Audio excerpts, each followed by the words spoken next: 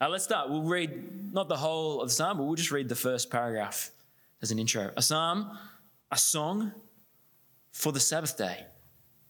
It is good to praise the Lord and to make music to your name, O Most High, proclaiming your love in the morning and your faithfulness at night to the music of the 10-stringed lyre and the melody of the harp.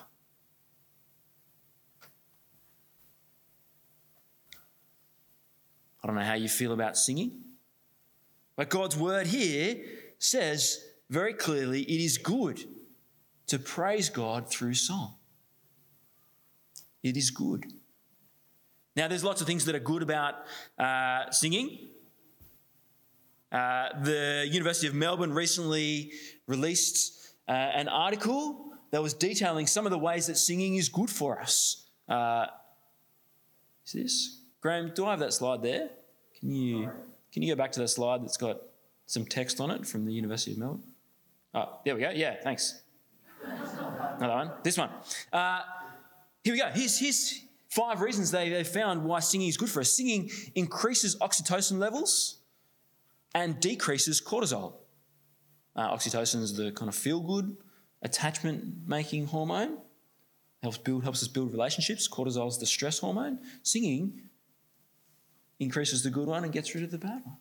Singing builds our connection to our culture through building our awareness of language and our use of language, and also the ideas that we sing about in whatever song it is. We pass on tradition to the next generation through song. Singing helps us regulate our emotions. Being emotionally engaged through music and song helps us as we do that. Singing can improve our physical health outcomes. Surprisingly, they've found that for different ailments that people had, if you sing regularly, there's better outcomes for those health conditions. And singing unites us together as we share that experience of singing. It unites us in the common words that we express and also in the emotion together. Now, this is secular research, but it's highlighting some goodness of singing. The psalmist who's unidentified here argues that singing is good. Praising God in song is good. And it's not just good because we get good out of it, but it's good because it's right. It's good to acknowledge what God is like, his love in the morning, to declare his faithfulness at night. It's good to celebrate that. Singing is an appropriate way. Now, some people love singing. And when they read this, they go, yep, I'm on board. But some people find singing a little bit awkward, singing praises to God. There's different reasons why this is the case. Some people just don't feel confident in their own voice and singing, their musical ability, and they find that they're not actually, they perceive that they're not actually contributing positively to the singing. They think maybe they're undermining it for other people. Some people just find following the words is difficult. That's the case here. If you've seen the Mr. Bean episode, he just doesn't know the words, so he doesn't know what to sing. But there's different things, isn't there? Some people just find there's a difficulty of publicly displaying emotion because of maybe our different expectations that we've grown up with, what it means to behave as an adult, or I think especially men find this aspect of it, being willing to engage emotionally publicly is difficult. And there's lots of reasons why sometimes we struggle or we feel uncomfortable singing, in different people, different ways. What could it take to get from here to here? To be joyfully embracing singing? Yeah. How can we make this change? Well, we can't solve all these difficulties with singing in one go. But the psalmist, in the rest of the psalm, he unpacks one problem, one obstacle that people have to singing. And it's not one of these things that I've mentioned already. that are more kind of to do with our own perception of singing, but it's to do with the heart cause for singing. Have a look with me as we'll read the next bit of the psalm. Oh, not that bit. Done that bit. Here we go. No? Missed verse 4. Where's verse 4? Down the bottom. For you make me glad by your deeds, Lord. I sing for joy at what your hands have done. How great are your works, Lord. How profound your thoughts. This is the cause for singing, declaring God's praise, isn't it? God's greatness. The things that he's done are worth celebrating. But here he hits the problem. Senseless people do not know. Fools do not understand. They don't grasp the reality of God's greatness. Why? They don't understand that though the wicked spring up like grass and all evildoers flourish, they will be destroyed forever. There's a false belief that can stop people having that joy that is expressed in song. There's a misconception about God and the world that undermines people's joy in singing. What is it? People see the wicked springing up like grass and evildoers flourishing. They see the world is not as it should be. It's not the good that are prospering. It's not the righteous that look like they're being blessed. It's the wicked. Their experience of the world seems upside down in God's scheme of things, under his leadership and sovereignty. If he is faithful and good and does great things, then why are the wicked prospering? Why are things going well for them? It doesn't make sense.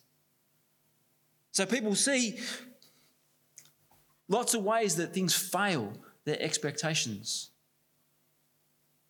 And it undermines their trust in God's goodness. And it robs them of the joy in him that should be expressed in singing. But the psalmist calls these people senseless and foolish. People who think like this. Because although they've experienced real things in the world, they've missed something in how they've interpreted it. They've missed the temporary nature of this problem. They've missed how fleeting the flourishing of the wicked really is. See what he says?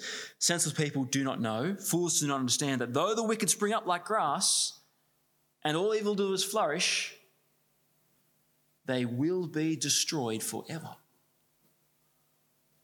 In the short term, it may look like things are upside down and it's not working out as if God's in control. But in the long term, what's the end result? The wicked don't flourish forever.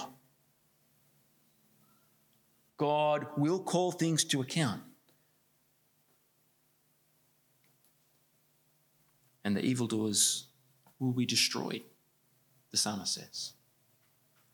See, it's this short-term thinking, this short-term interpretation of the world events, what's going on, that can throw us off balance. Because we live in the moment, don't we? We can't kind of get outside ourselves, our moment-by-moment perception of the world.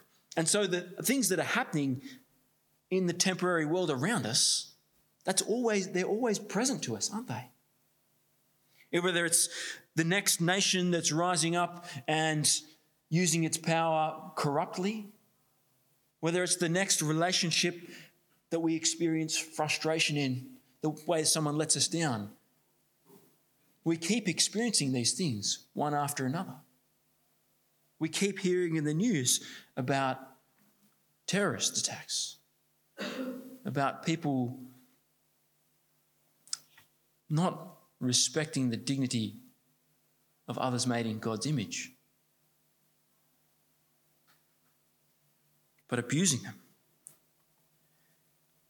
We keep seeing the problems one after another.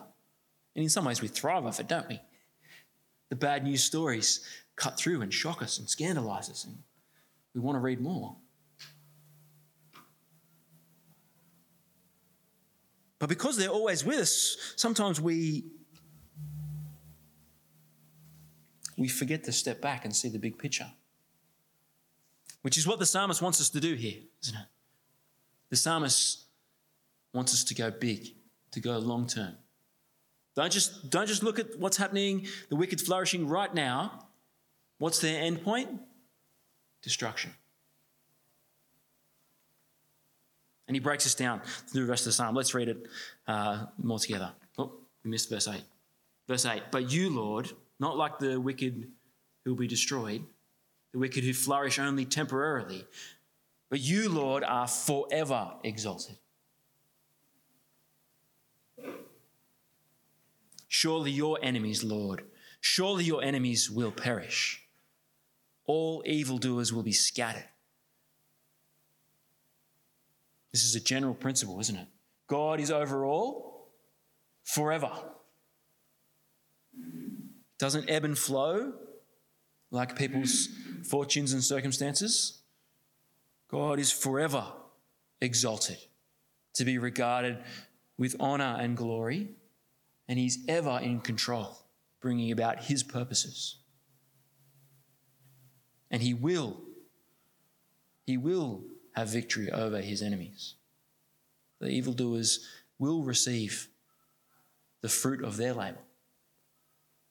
And then the psalmist speaks from his own experience. He says, you have exalted my horn like that of a wild ox. Horn's a symbol of strength. Fine oils have been poured on me. Fine oils being a symbol of prosperity. My eyes have seen the defeat of my adversaries. My ears have heard the rout of my wicked foes. The psalmist can testify that God does do this. The wicked don't triumph forever.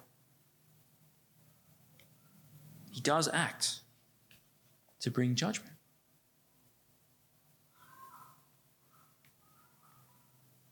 The righteous will flourish like a palm tree. They'll grow like a cedar of Lebanon, planted in the house of the Lord. They will flourish in the courts of our God. They will still bear fruit in an old age. They will stay fresh and green, proclaiming, the Lord is upright. He is my rock. There is no wickedness in him.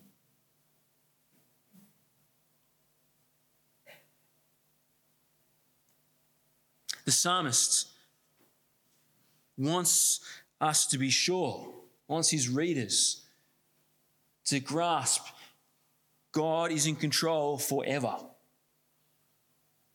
In the long term, it is his purposes that will be achieved. Things will work out for the justification, the vindication of his cause. Right will be seen to be right. The wicked will not prosper forever. Though it may look upside down at any given moment along the way, as we experience life, we might see evil winning, or it might feel like evil is winning. That's not the big picture. That's not the final outcome. God promises prosperity to the righteous. He promises they will grow and flourish like trees, palm tree, cedar of Lebanon. What's causing this? Well, notice where these trees are growing. Cedar of Lebanon planted in the house of the Lord. It's the temple, flourishing in the courts of our God. It's in God's presence. Isn't that the place where people will flourish? Not living as his enemies, working against him, but being gathered with him.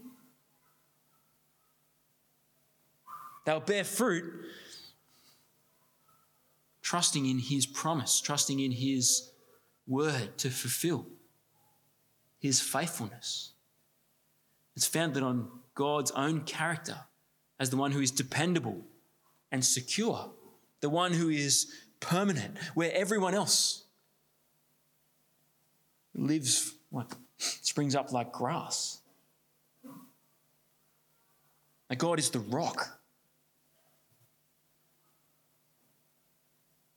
the one that can be trusted, the foundation we can build upon.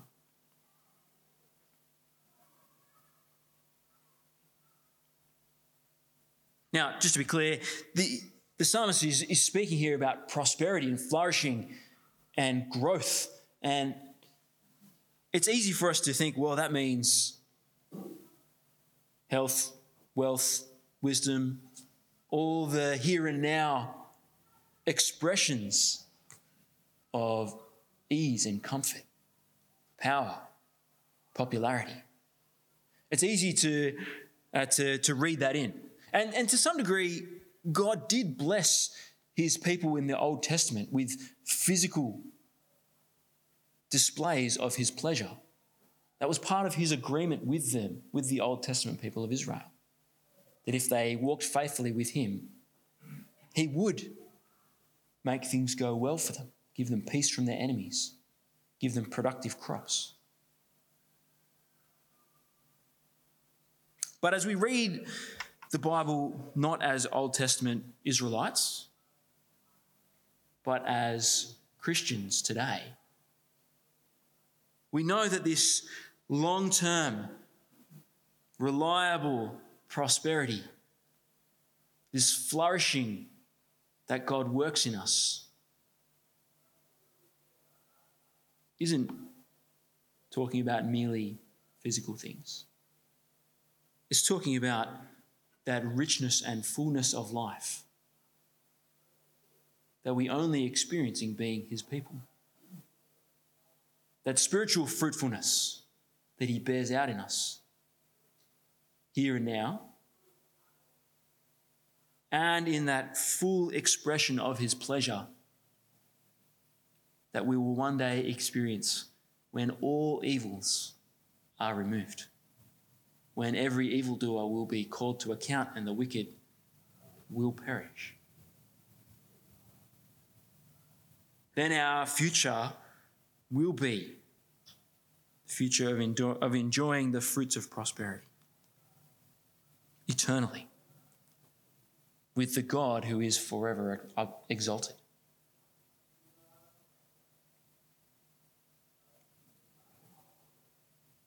So friends, it's good for us to ask the question of ourselves. Are we sometimes reluctant to sing in praise of God? Are we being held back by a lack of joy, a lack of excitement in what God has done and is doing? Is it being undermined by ways that maybe we feel things aren't as they should be? Maybe it's just you're shocked by the news of what's happening in Palestine with Hamas and Israel. Maybe that's causing anxiety and tension, and it's hard to sing confidently of God's goodness when you see the atrocities that are committed there. Maybe, I imagine for lots of people today, as we experience the no response to the referendum, for many people will be crying out, how can this be? They thought we're holding on to the yes as a good thing that was good for Australia, and now that's been denied. Many people might be asking the question, is God working for the good of Australia or is he working against it? Questioning, is this an upside down reality?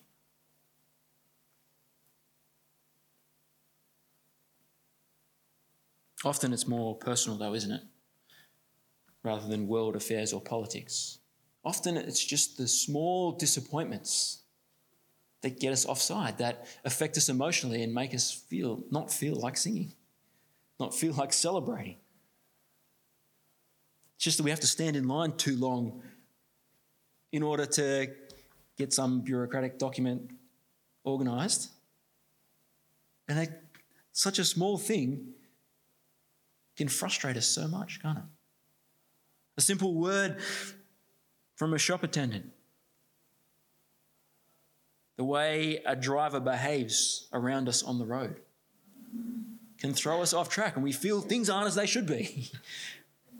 Sometimes we are so temporary and short-term in our thinking. It's the tiniest things that can affect us. It can sap our joy. Well, friends, let's heed the psalmist's advice here. Let us be people who keep coming back to the big picture. There's a place, isn't there, for the mountaintop experience where we step back and survey a big scene in its entirety. We don't just look at the small kind of things right in front of us. When we lie back and see the stars in the universe and remember how big God's creation is. There's a place for reading history and seeing the scope of what happens, not just over one lifetime, but over hundreds of lifetimes, thousands of years. There's a place for doing the science that helps us understand the magnificence of creation, how things work, whether it's the physics of astronomy or it's even the minuscule microbiology can have that same effect.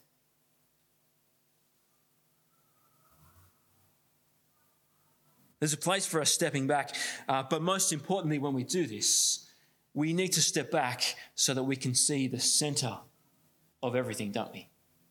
So that we can see the cross. Because it's the cross at the centre of history.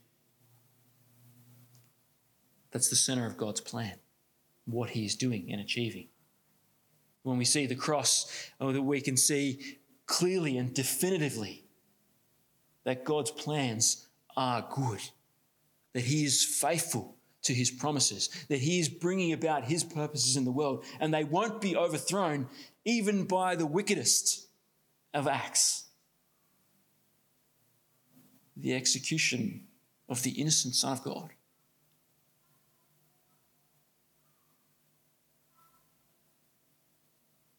It's at the cross that we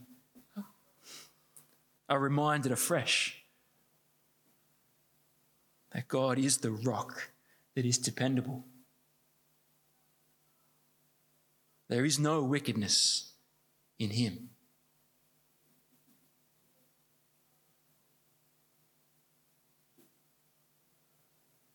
Friends, maybe you're here today and you're hearing this and as not a Christian, as someone who is still hearing and thinking through these things. Maybe these are questions, the injustices in the world, the pain and the suffering, maybe these are questions that you're grappling with. Let me encourage you, just to encourage all of us, to see what God has done at the cross.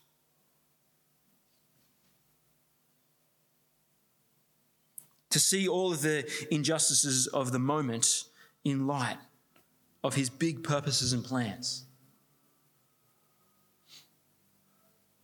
To make a way that even wicked and sinful people like me and you can be forgiven. And that we don't have to face the everlasting destruction that we deserve and that would certainly come in the passing of time. No, instead, because of the Lord Jesus,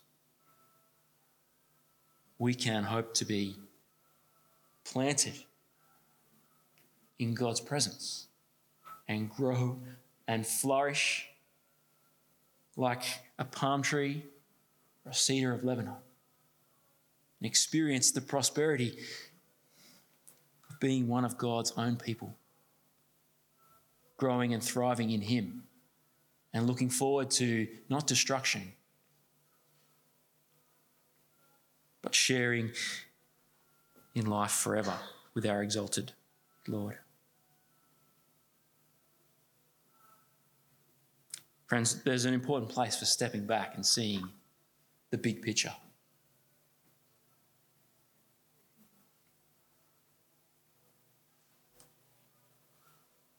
There's an important place for us remembering God's goodness, His character, the cause we have for rejoicing. I'm going to finish with some words from a song. A song we're not going to sing it, just putting it out there, just so you don't get caught up in it too much. But it's a song we used to sing, but it's got some great words along these lines. Let me read to you. Come and stand before your Maker, full of wonder, full of awe.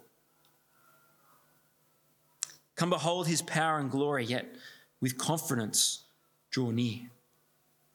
For the one who holds the heavens commands the stars above, and He's the God who bends to bless us with an unrelenting love.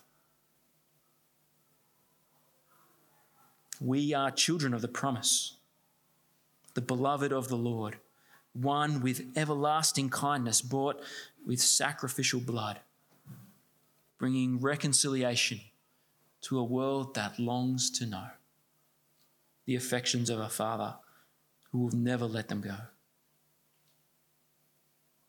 Rejoice. Come and lift your hands and raise your voice. He is worthy of all praise. Rejoice. Sing the mercies of your King, and with trembling, rejoice. Now let us be people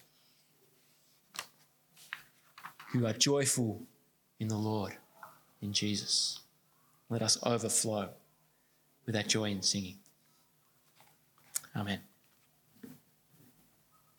Would you stand as we sing now a different song, celebrating